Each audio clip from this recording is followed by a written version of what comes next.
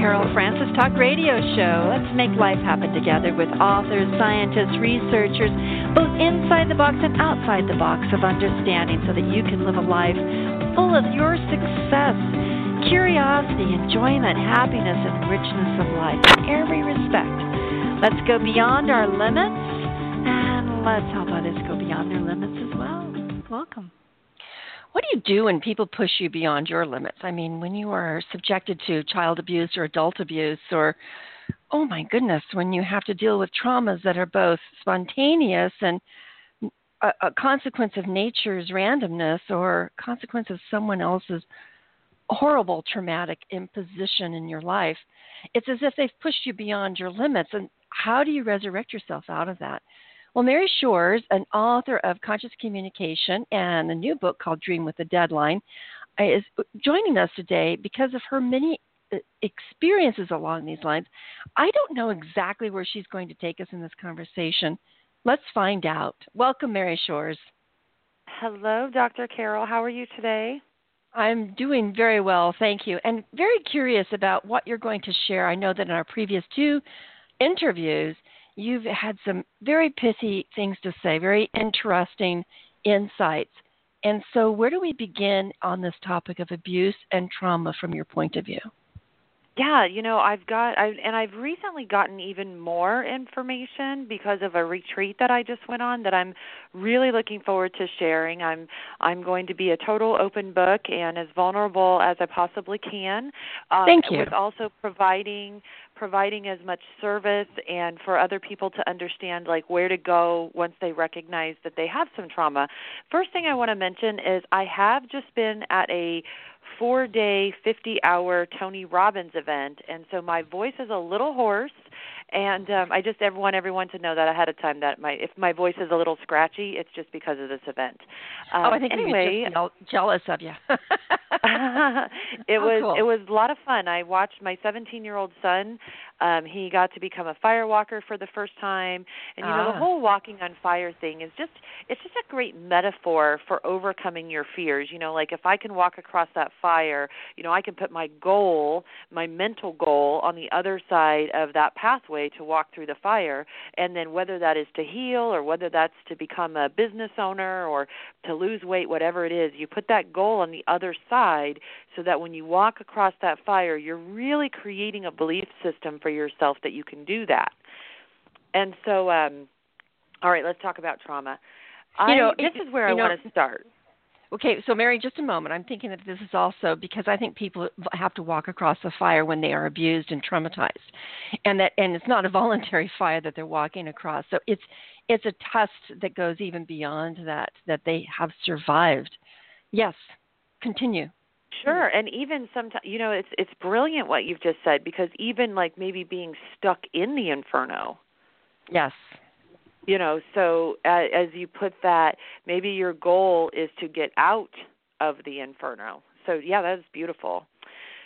All right, so recently I've gotten an even deeper understanding of trauma, deeper than I've ever had before. And what I want to say about this is that trauma is not necessarily about the event that happened, because we've all had a different level of events, or there's a spectrum of trauma, and it can be very different for each person. But trauma is about the way that it shows up in your present day experience. So trauma, when it happened, but it's in the past. It's not happening now. But that trauma created a deep pattern in your body, in your nervous system, in your neural pathways, in your cellular memory, in your tissues. It's in your body so much that it creates an imprint. And then that imprint is what shows up in your day-to-day present life. And it is making an impact in how you It's making an impact in how you think.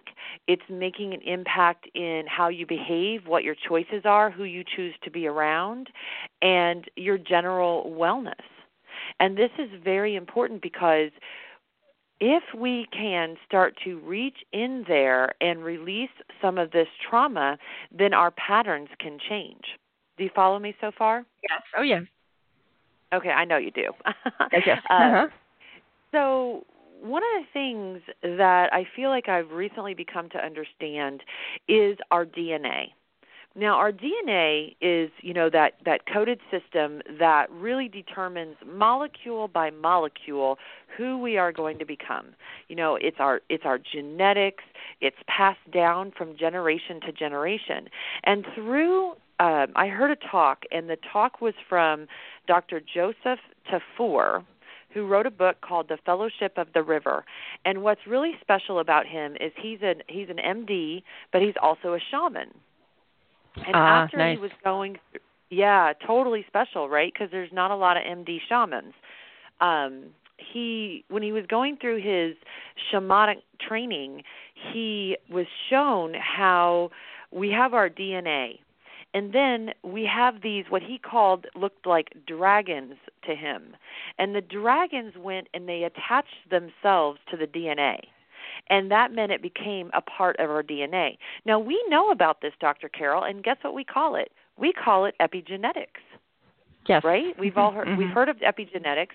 And so what he was explaining is that the DNA becomes altered through our epigenetics. Now, this can be, again, a spectrum of good things and bad. So when we have a trauma, what happens is that trauma goes into our DNA and it embeds itself, almost like a virus, into the DNA, and it changes our gene expression. And the changing of the gene expression, the change in how our genes express themselves, how they change, that is what epigenetics is about. And so what happens from there is as we replicate those cells, when we talk about cellular memory, now it is the damaged DNA that is replicating.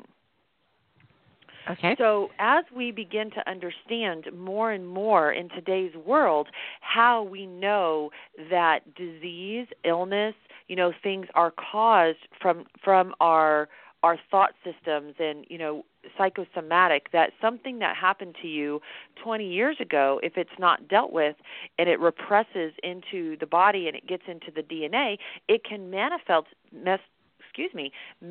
itself 20, 30 years later in, say, fibromyalgia, in an autoimmune disease especially, because this is this trauma coming back out because it's not been dealt with.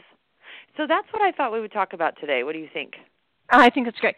Yes, and so the trauma follows the body as a Van Keur expression. The body follows the trauma, and that this is a variation of one of the ways in which that would occur. So continue.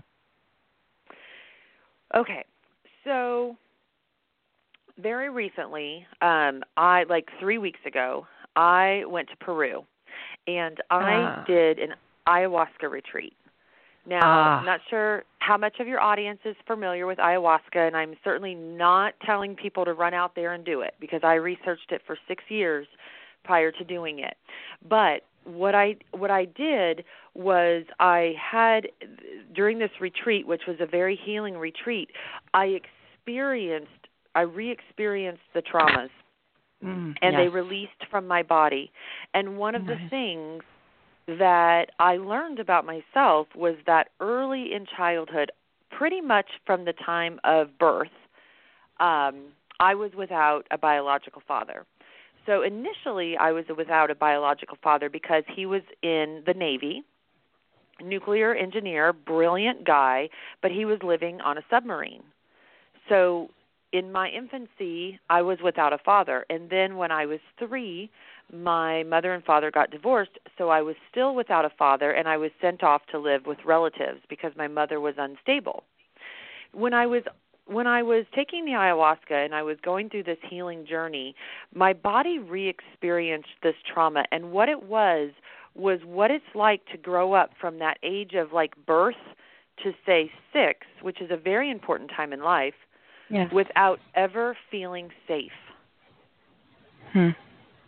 And so I was also shown through this that it created a foundation of fear-based thinking. And so I think that I have this opportunity because I'm an extremely successful person. And so one might think, well, how did you become successful when you have this foundation of fear-based thinking? And what I learned is that some people who are high achievers get there because of fear-based thinking. It's like you become a high achiever because it's a survival need. And I can feel myself like rewiring these patterns now because that trauma is one of the traumas that came up and out of my body. Wow. Do you care to describe how that manifested? Yes. It's kind of grueling, but yes. It was a very painful process. And when it started, I was just feeling my heart, because my intention going into ceremony was that I wanted my heart to open up. I wanted to open my heart. And what I didn't understand was that when my heart, it's almost like if my heart was in this box, like a safe, and the safe was locked. And when the ayahuasca unlocked the safe and when it put the key in and unlocked it, in order for my heart to open, all that trauma had to come out. Yes. And when the trauma started to come out, at first it was a deep crying. Now, I later came to understand this as a somatic release. And I've been at events, I've been at places where, even at the Tony Robbins event that I just went at, they did a somatic experience where you remember your traumas and you bring them out and you cry and you grieve. And I've been through all of those experiences, but they never really gave me the full effect. Whereas when I was at this retreat, it was really as if something internal and external, so something like guiding me, but also something from within, began to cry. It was not a conscious decision to cry, but the crying just continued, and it went on for a couple of hours.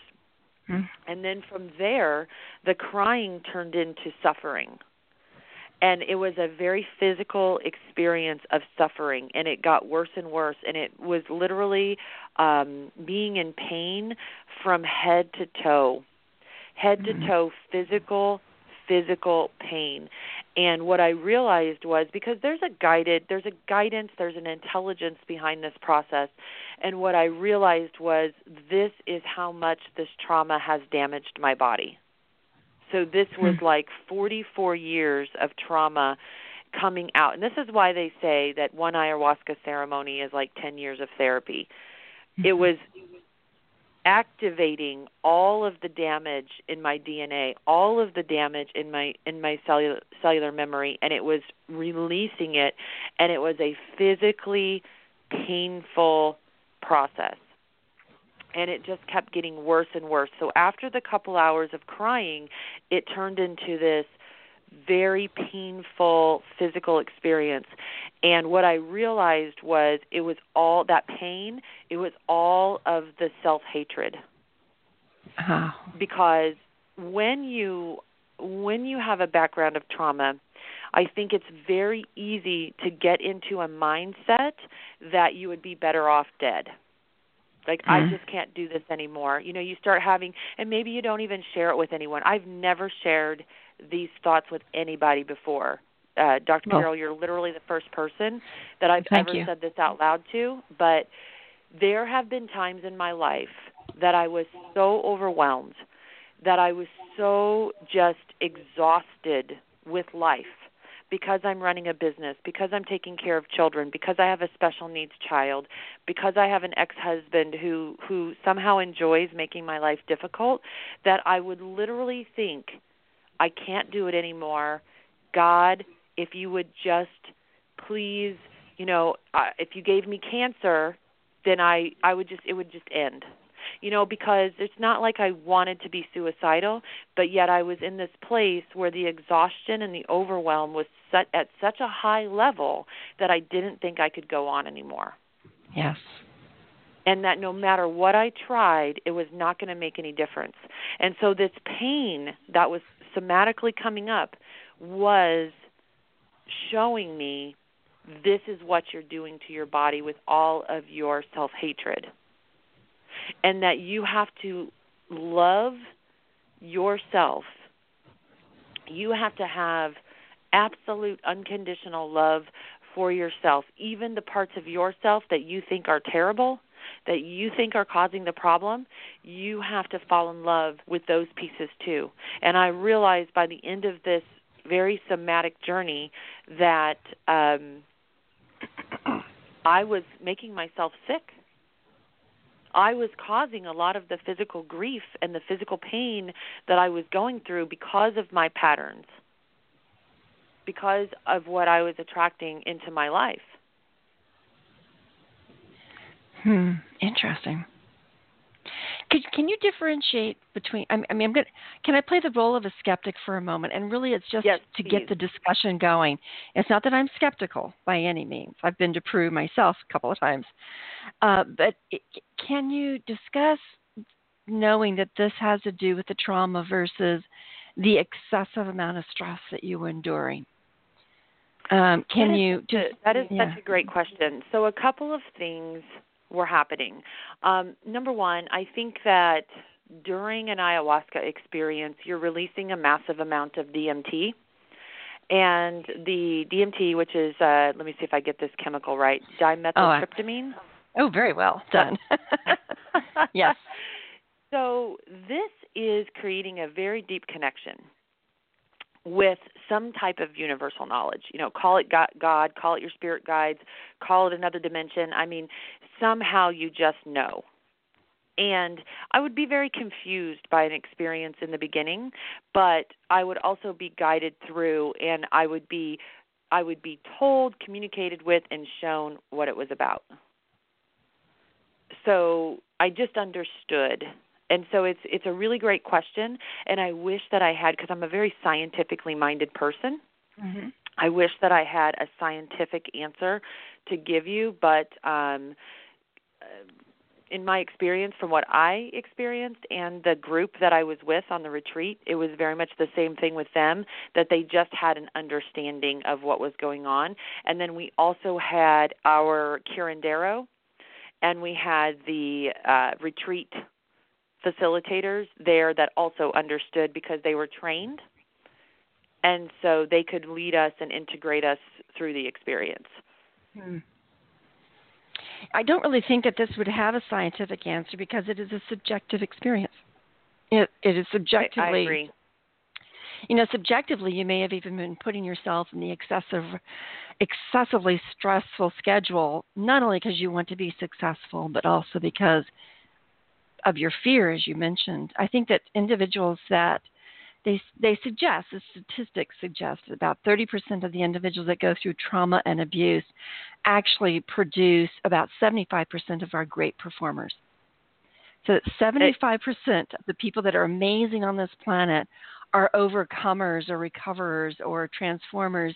And what you're also suggesting is that they're also running on the fuel of fear that causes them to have to put a lot of exertion into life that leads to them being quite successful. So what do you think of that analysis? I think it's just like what I was describing. And, to go back a second ago when we were saying, like, how did I know, like, what was happening to me during the experience?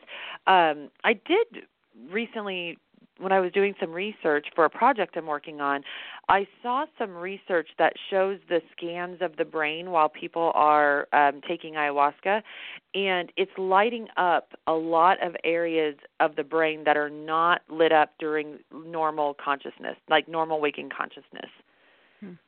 So it is going into some deep regions of the brain. I don't remember which ones and what they're called, but it is going and waking up certain areas of the brain. And what's interesting is it's waking up lots of areas of the brain at the same time. Mm-hmm. So it's not just that one center of the brain is being activated. It's multiple centers at the same time.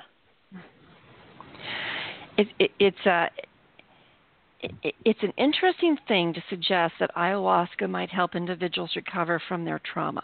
So in the weeks subsequent to this powerful experience, which I know we have more to discuss, have you noticed a difference inside yourself, subjectively speaking?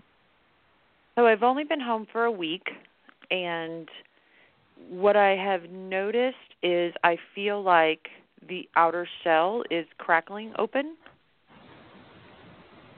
You know, that outer shell or that outer wall is sort of it's starting to crack.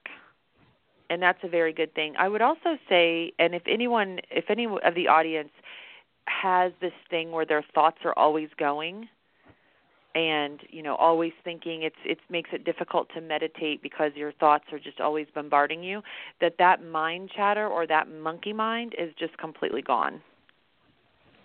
Huh. And so what is that like inside yourself to not have that noisy companion? Well, it's a little strange because I'm not used to it. I think, I'm not thinking about anything right now. That's odd. It's just not occupying me. And then also, right when I got home, I had a situation with my son that was, pretty stressful. It had to do with his, a situation with a class of his at college. And I felt myself handling that situation very differently than I would have in the past. So instead of going into 100% fight or flight, instead of having that level 10 reaction, I really kept it at a level 2. Did you do anything different at that level 2? I believe I did everything different at that level 2. So I was much less controlling. So I think in the past, my CEO personality is very controlling and very much in fixer mode, where I still went into solution mode, but I wanted him to independently take ownership and commit to solving the problem himself instead of me doing it for him. And this is a challenge because because he's special needs, he's on the autism spectrum, and I am used to stepping in and being the one that fixes things.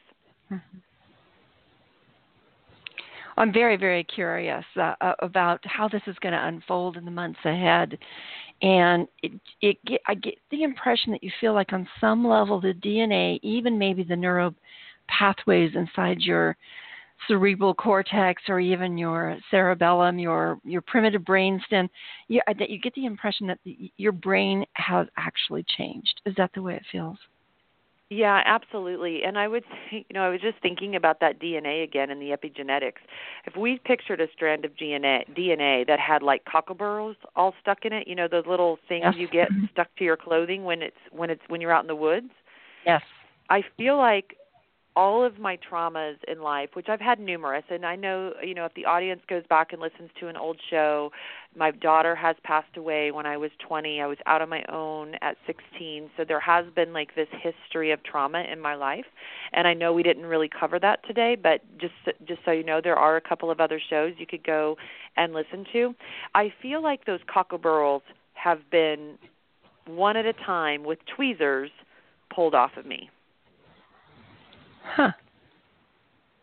Okay. And so now I'm going through life without those cockleburs. I would think you'd be a little confused. Like those have been reference points inside you. Those have been motivators or cause you to do certain things in certain ways, and now they're no longer causative. I would think you'd feel a little confused. A little disoriented. Sure, it is that, and it's also the most clarity I've had in a very long time. So can you be in both a confused and a clarity state at the same time? Well, how about this? How about you're clear, but this is unfamiliar. Right, and you know what? There is a lot of uncertainty because when you're in a period where you know that change is imminent, the fear can be the uncertainty because you don't really know the outcome. And so, but because my foundational neural pathways are changing from that fear-based thinking, I'm embracing the uncertainty, and I just have this inner knowing that everything is okay. And I plan to give myself plenty of time and space to integrate my experience, not just with the ayahuasca, but all of the things that I've done over the years. Like, it's all part of the plan. I mean, Dr. Carol, I went so deep with my experience that, I mean, I went something like 7 dimensions away from here. And how did you know? Well, I mean, I knew this was not during the ceremony that I had the somatic release, but I knew because I had the symbolic near-death experience. So you sound a little hesitant. Yes, keep going. Well, I'm hesitant because I just don't know what you want me to talk about or not want me to talk about. But yes, okay.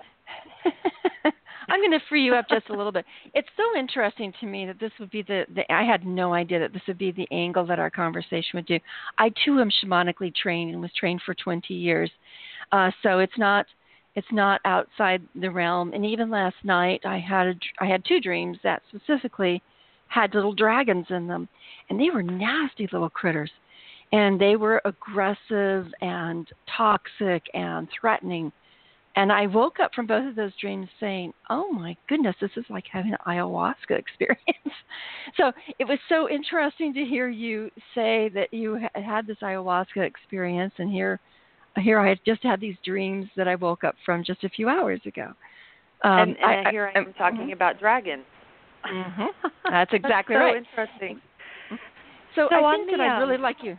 Go ahead. If you feel free to go ahead and describe this experience, because there will be individuals that will think about using different types of psychedelics, as we call them, from the 60s, or mind-altering drugs, and that's not always a safe alternative, and it's not something that, in my field as a psychologist, I would ever recommend. But it is something that's within the realm of a shamanic process and definitely within the realm of a recovery work.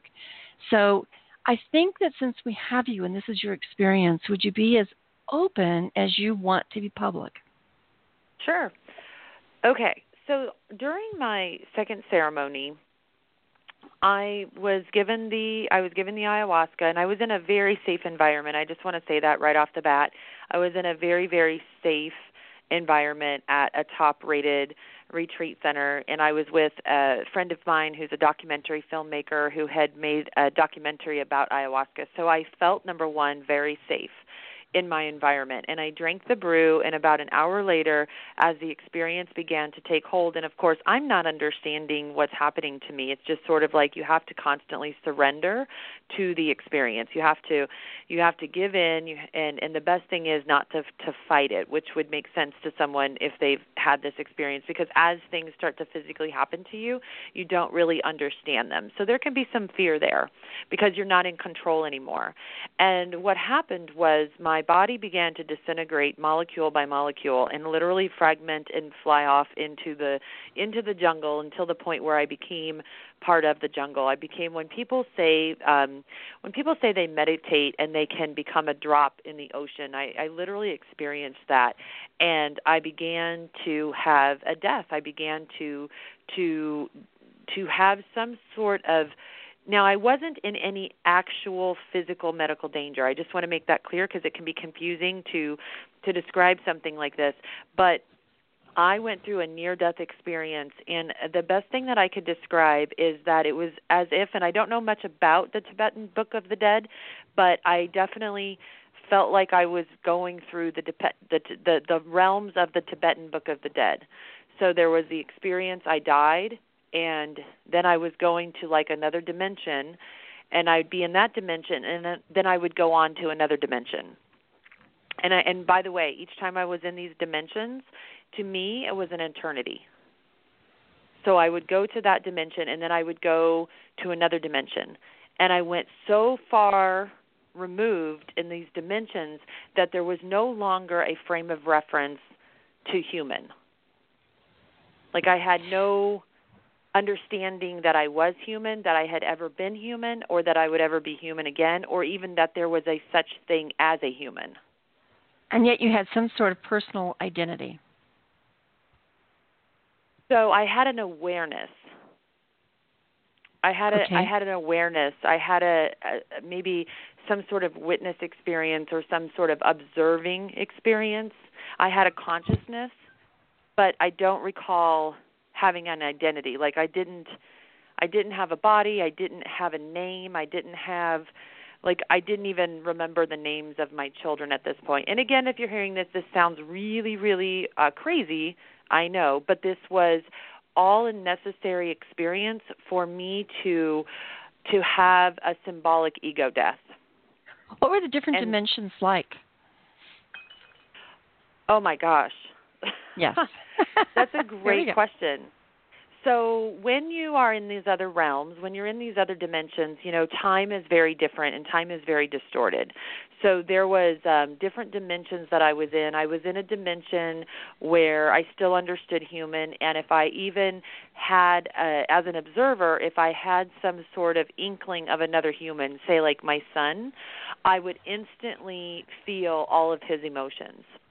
So there's this very interconnectedness. When people talk about oneness, there's this very interesting thing that I don't know why, and as a shaman, you probably understand this way more than me, but I think that our bodies in ancient times used to produce naturally more DMT, and that we felt that oneness. And that in today's society, we have so many distractions, and we have such an unhealthy diet that we no longer feel that interconnectedness of oneness. But in this other dimension, I not only felt the oneness with every human being on the planet, but if I focused on, say, my son, I could feel his consciousness. And I also could see the bioplasmic streamers of energy coming off of people. So like when people, shamans, Reiki masters, they'll talk about cords. Yes. I could see those. I could see only the utter beauty of whatever individual I was focused on. It was really, really interesting. And then I would go into a deeper dimension, and I could literally see thoughts turn into matter. And what was that like? It's not something I could describe.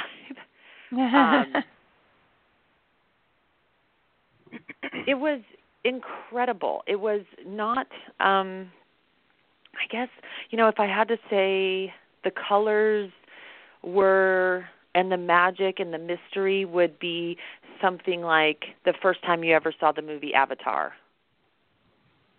where there's just lights everywhere and energetic streamers and just, unconditional love and interconnectedness. And it's also very healing.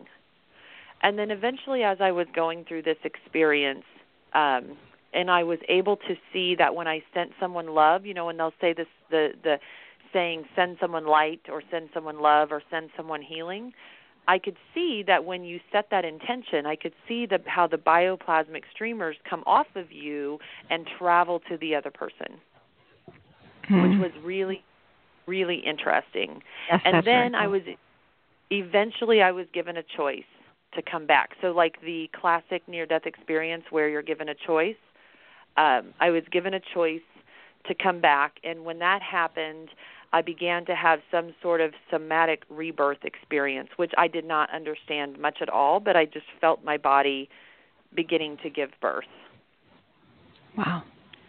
And moving through the birth canal, and here's where it gets really strange, because I was giving birth to myself.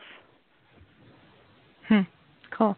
And I was going through a healing at the same time, and I had this understanding, like, if you're going to come back, then you need to be healed. And I was going through this body scan, and the spirit in the ayahuasca was going through and healing me. Now, here's something interesting.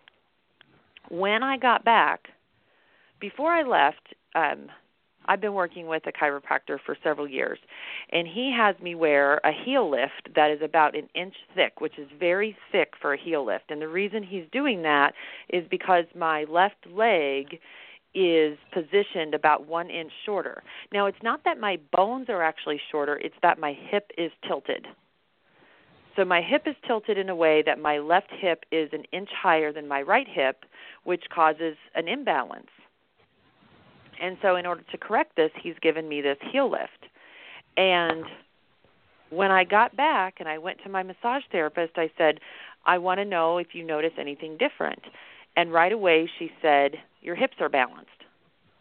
And I thought, well, that's very interesting. So I went to my chiropractor and I said, I don't think I need this heel lift anymore. And he looked at me and he said, yeah, you're right. So Wow.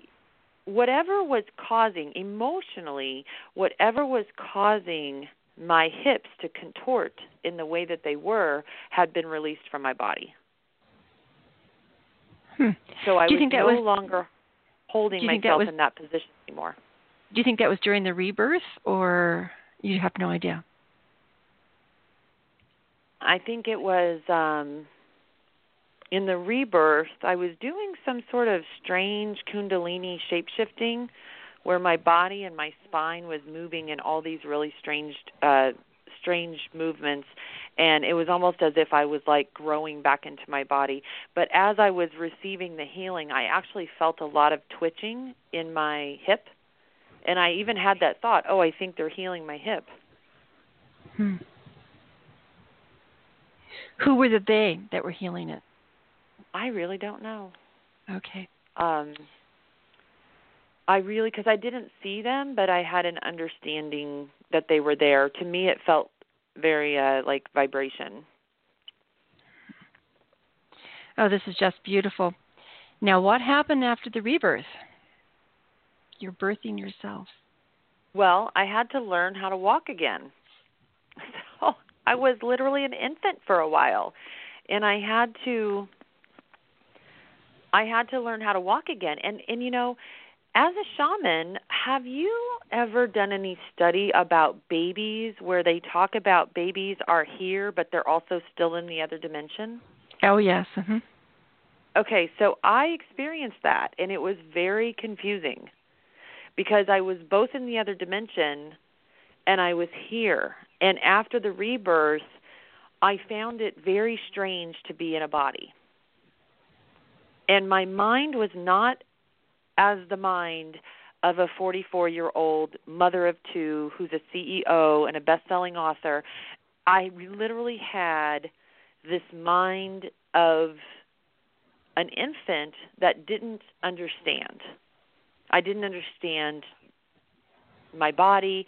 I didn't understand my surroundings. And I had to learn how to move. And I would hear this inner voice that would say something like, you need to drink water. And then it would say, and it was like every little motion that we take for granted, you know, if you want a drink of water, you just pick up your cup and you drink a drink of water. But for me, it was very much like, you need to drink. You're dehydrated. You need to drink some water. And then it would say, look at the water. And then it would say, move your hand towards the water.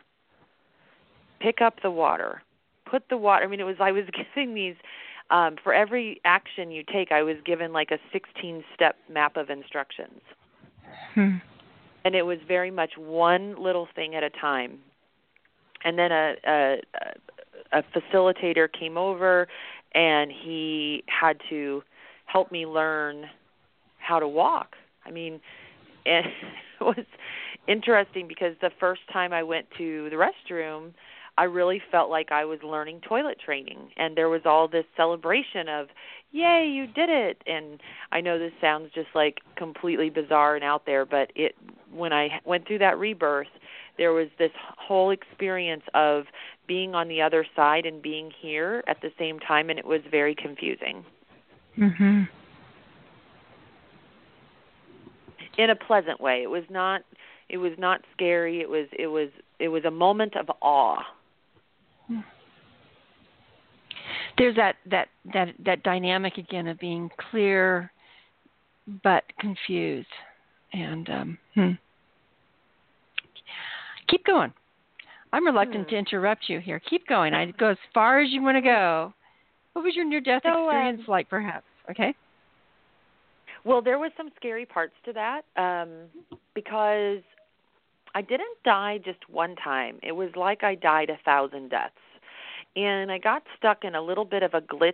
The best thing I can do is describe it as a glitch in the matrix or a glitch in reality, a glitch in consciousness where I was experiencing the same sequence of events over and over again, like thousands of times. It was like the movie Groundhog Day. Yes. where the sequence of events was just replaying in my mind. And as I was going through these death scenarios, it was like a death that I had died 10 years ago. And I just didn't realize that I was stuck in this moment of that I had died, but I didn't know I was dead, and that it was, taking me elsewhere because I had been stuck in this in between. And as a shaman, I know, so I would call this like a lifeline, where people who rescue souls come in and they find the soul that is stuck in that moment of death. So I experienced something along that line, and then I would experience another death. I experienced a death as an elderly person. I experienced a death as that I was actually dying right now here in the present. And there was just so many deaths. So it's like I went through this journey of dying 1,000 times. And the thing about an experience with DMT, we release DMT, or they believe that we release DMT during our sleep state while we're dreaming. And so if you know how it is, when you wake up in the morning, you might be very clear about what your dream was the night before. And then as your day goes on, you have your cup of coffee, you start to go about your day, then maybe you just remember a glimpse of that dream.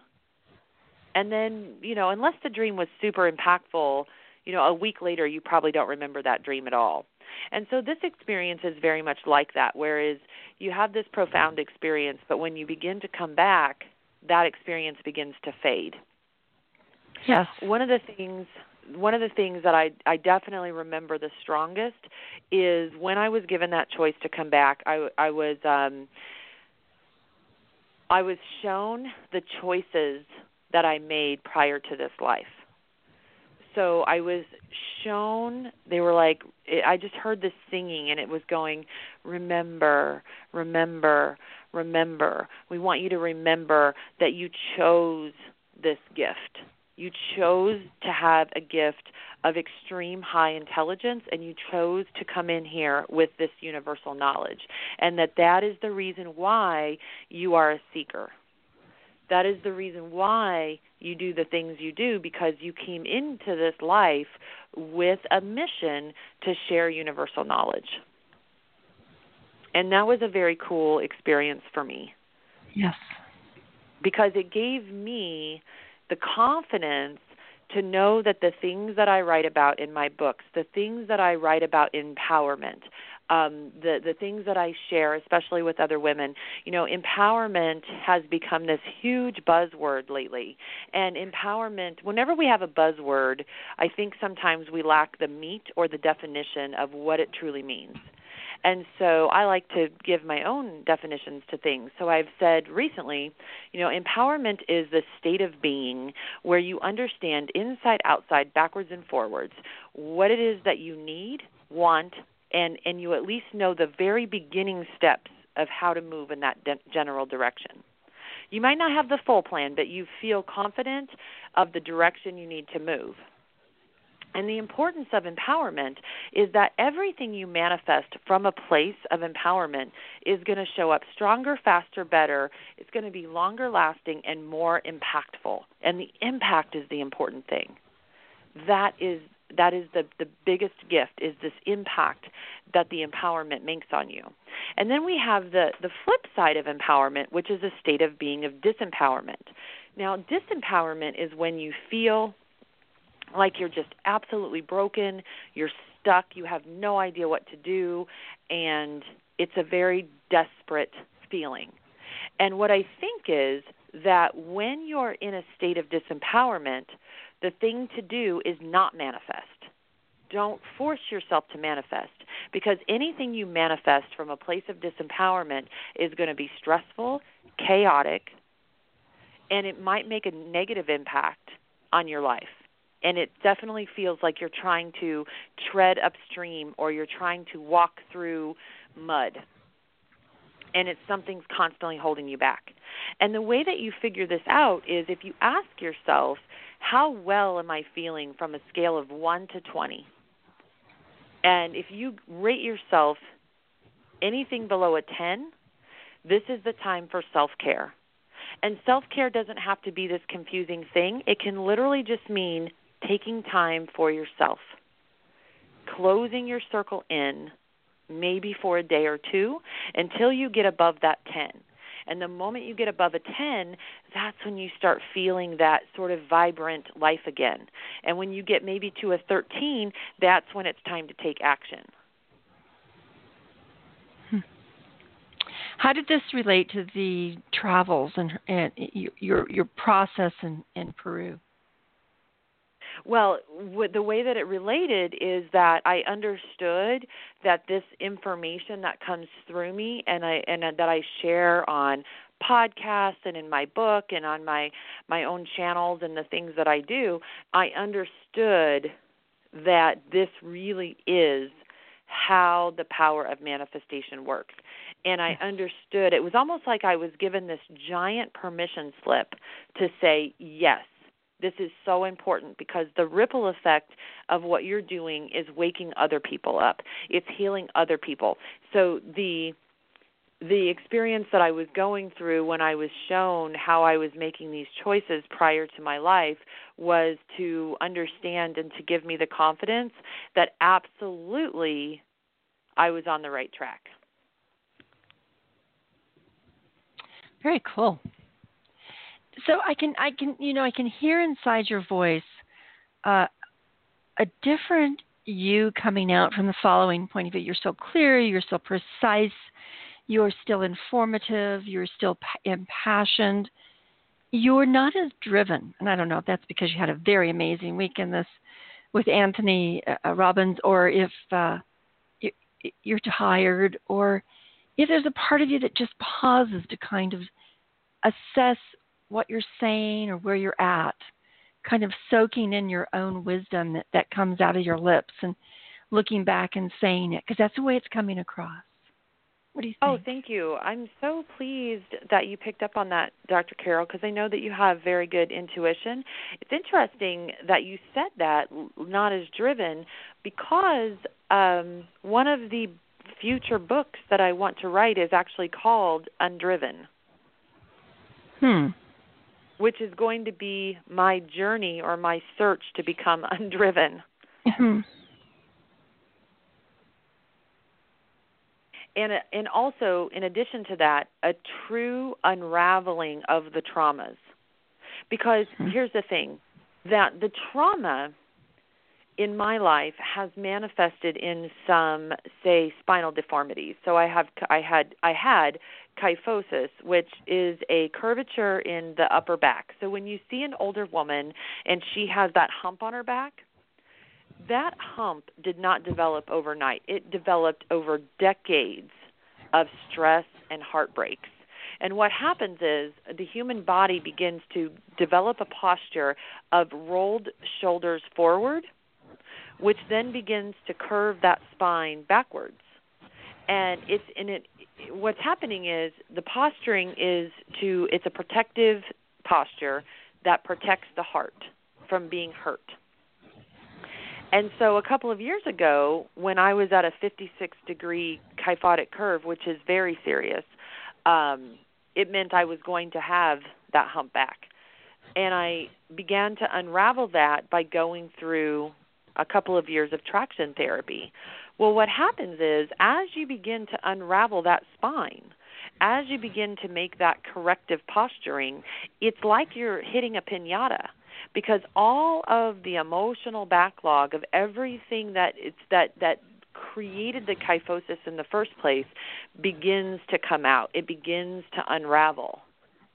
And if and this is why if we go through some sort of corrective therapy in our life, regardless of whatever it is, if we don't go inside and heal the emotional trauma that caused it in the first place, then it will just manifest in some other sort of imbalance or disease or illness or whatever. What just spontaneous came to my mind is, in the process of healing these sorts of things and letting them go, a funny, odd experience of absolute joy came over me. Was there ever a point in your journey and in the process of dealing with your back where, as you were healing it, that you kind of released released joy inside yourself? Oh, absolutely. One of the biggest moments of joy was just knowing that it could change, because a lot of people believe that you can't fix kyphosis or that you can't heal from kyphosis. So one of the very empowering, joyous moments for me was when I actually saw the results, and I was mesmerized by it. And then I met another young lady who was much younger than me. She was something like 23, and her kyphosis was just as serious as mine when I met her. And I told her about biophysics, and I told her about the therapy I was getting, and she was so happy because the same thing. She had been to all these doctors, and they all told her that there was no way to correct it.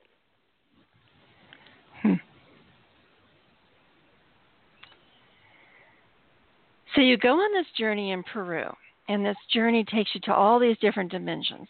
It shows you the potential for manifesting at different levels, of rebirthing, of facing death and knowing and coming back. And I don't know how that impacts your level of fear as well.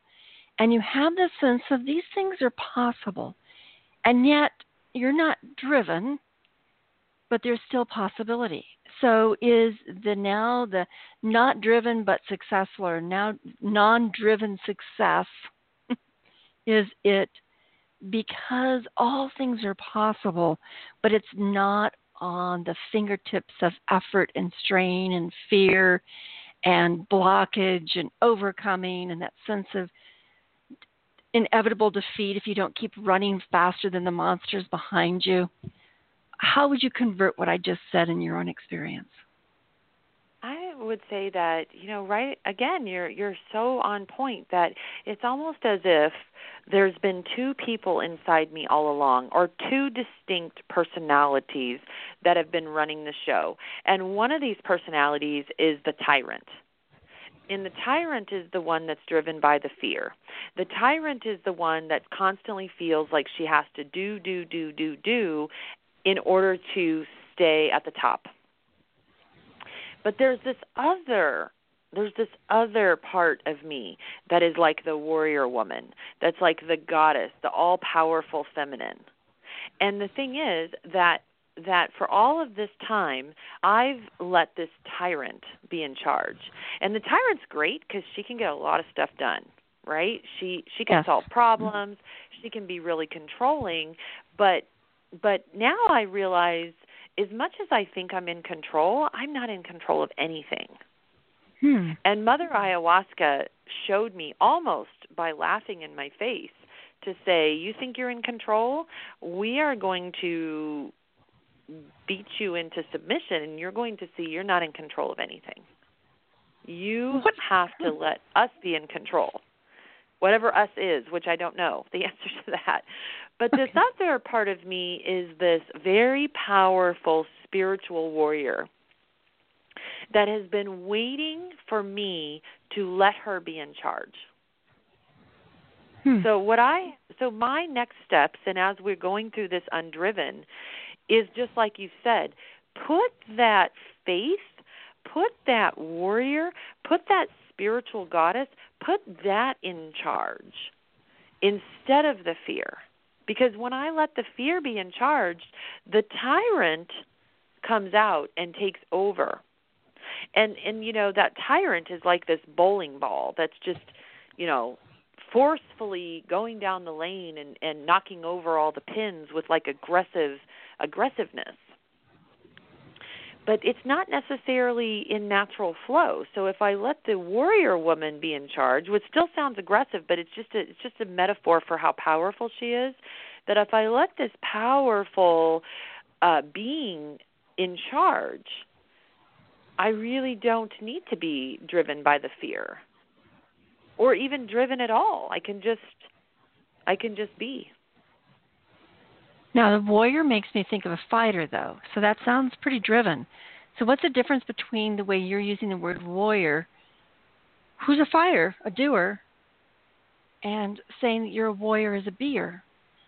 Well, when we think of the traditional warriors, like the ones that, like martial artists, they're a warrior, but they're not they conserve their energy. Do you know what I'm talking about? Yes.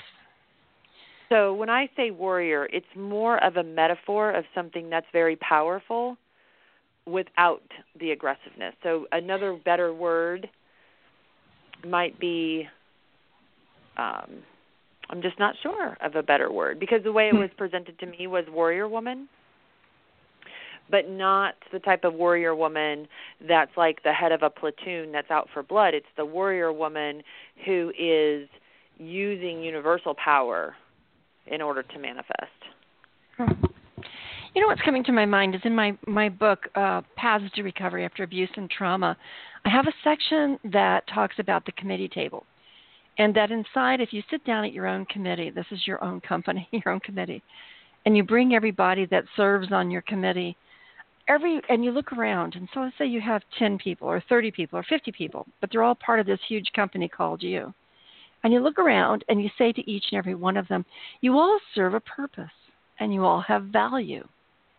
And so here's the warrior. You're defining it kind of a taekwondo approach to fighting, which is to use the energies of the other individual to create safety as opposed to aggression. And then you use the tyrant. The tyrant's in another spot of your table, and you use all the different aspects of you that you discovered on your trip, in your trips with ayahuasca's lead, et cetera, the Anthony Robbins experience of the hot coals and coming, and you take all those different aspects of you and you say, all of you have merit. I'm not going to get rid of any one of you. Not you, the tyrant, not you, the fearful little girl, not you, the one that feels abandoned, not you that protects my heart with, shielding my vertebrae. I'm not going to get rid of any of you, but you all need to serve to the best of our overall functioning. You all have a place. You all have information. You all have wisdom. You all have skills. You all have tools. So I'm going to embrace you all and say, but nonetheless, we need to learn how to do this dance together, which means that not all of you need to be part of any one function any one time. There's some of you that will collect over here and do that task of the IT department, or over there in the financing, or over there in the people management. Well, anyway, I kind of think that this is kind of an experience that you're suggesting that, do you really want to get rid of the tyrant, or do you want the tyrant in a place where it most optimally functions, whatever that is? Yes. We're going through a reorganization of the executive team. Yes, that's right. And since you're a businesswoman, you know exactly what that means. I think that individuals who have gone through abuse and trauma know that at their particular conference table, the parts of them that have experienced different types of trauma and abuse have to be present, because embedded in their experiences are all sorts of wisdoms.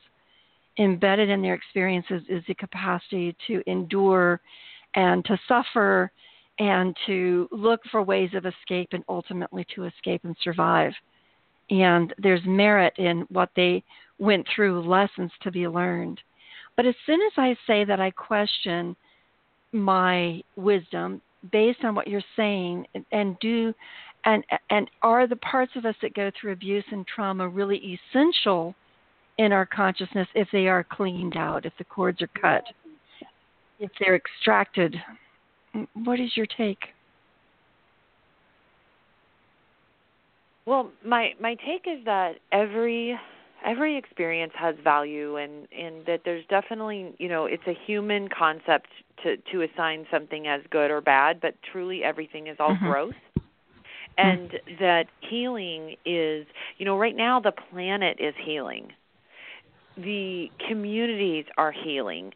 The earth is healing. I mean, the rainforest itself is the lungs of our planet, and we've gotten to this place of, we've hit such a large capacity of destroying the earth, and that's reflected in our own, in the humans' emotional sicknesses that we've been going through. Because that I know of, there's never been a time throughout recorded history that there's been autoimmune, or if it was very, very rare. And now we have an epidemic of it. And we are altering the way that our genes express, because it's a reflection of how sick our planet is. And so I believe that as each one of us learns to work with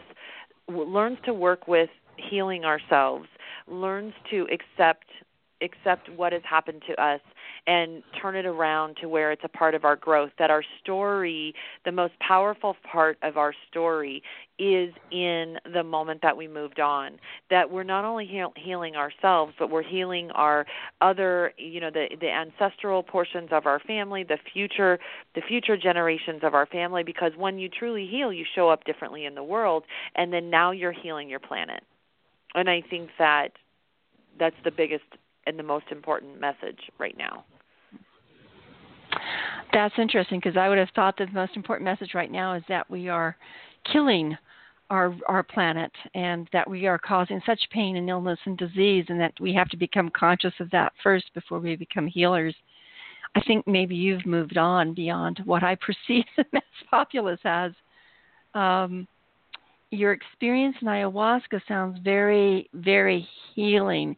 And yet embedded in that was also some experiences of destructiveness, such as 1,000 deaths or this very extreme pain that went on for some time. So it's an interesting idea that healing and destructiveness are almost juxtaposed hand in hand. There was definitely a message of, for me, and this is not, because everyone's experience is different. When everyone's healing journey, whatever it looks like for them, it is not going to be the same as mine or anyone else's. And for me, it was definitely a message of the way through, or the way to is through. The way yes. to, just like going right back to that metaphor of the inferno in the fire walk. The only way to get through to the other side is to go through. Mm-hmm.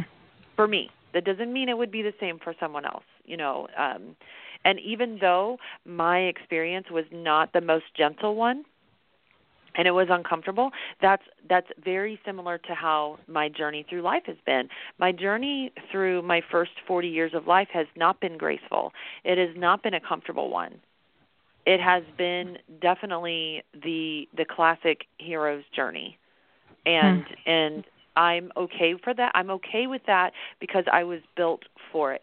I was given the gift of resilience. I was everything that I have experienced up until now was for a purpose. And even though some of these events sound scary, they also are very beautiful, because you know what? Having released that physical pain, I might have had a temporary several hours of, really excruciating pain for the pain to go away. And I'm okay with that. That's part of the healing. That's right. And as far as like understanding that the healing of Mother Earth, Pachamama, Gaia, whatever words you choose to say, there is an intelligence that is in our earth that as people, this is not what we're taught about in school. And, right. And let me just say for a moment that listen, if I were to go ask 10 people at the grocery store right now who discovered America, what are they all going to say? All 10 of them. Columbus. Right. And is that true? No. No. Farthest right? thing from the truth. Right. Right. And then, what's really funny is even those of us who know that's true are still likely to answer the question incorrectly, because that's how much these teachings, the installed belief system of when we went through our childhood age schooling, those things are still in us. But there's an intelligence of the earth, and it's too bad that that's not what we're teaching we're teaching our children. But what I noticed is in Peru and in the Amazonian culture, and it's not just in the Amazon, but other indigenous cultures, when they're going through their years where they're growing up, that's what they're learning. And our Mother Earth is very intelligent, and the Mother Earth is going through a healing process. And part of that healing process is to shift the mindset of the humans that occupy the Earth, because that's very, very important. And so I guess I just 100% believe that the Earth is healing and will heal, and that as more and more human population wakes up to what's happening, that is the process of healing for her, and that even the resurgence of psychedelics, it's huge, and the amount of people who are called to ayahuasca, they're being called for a reason.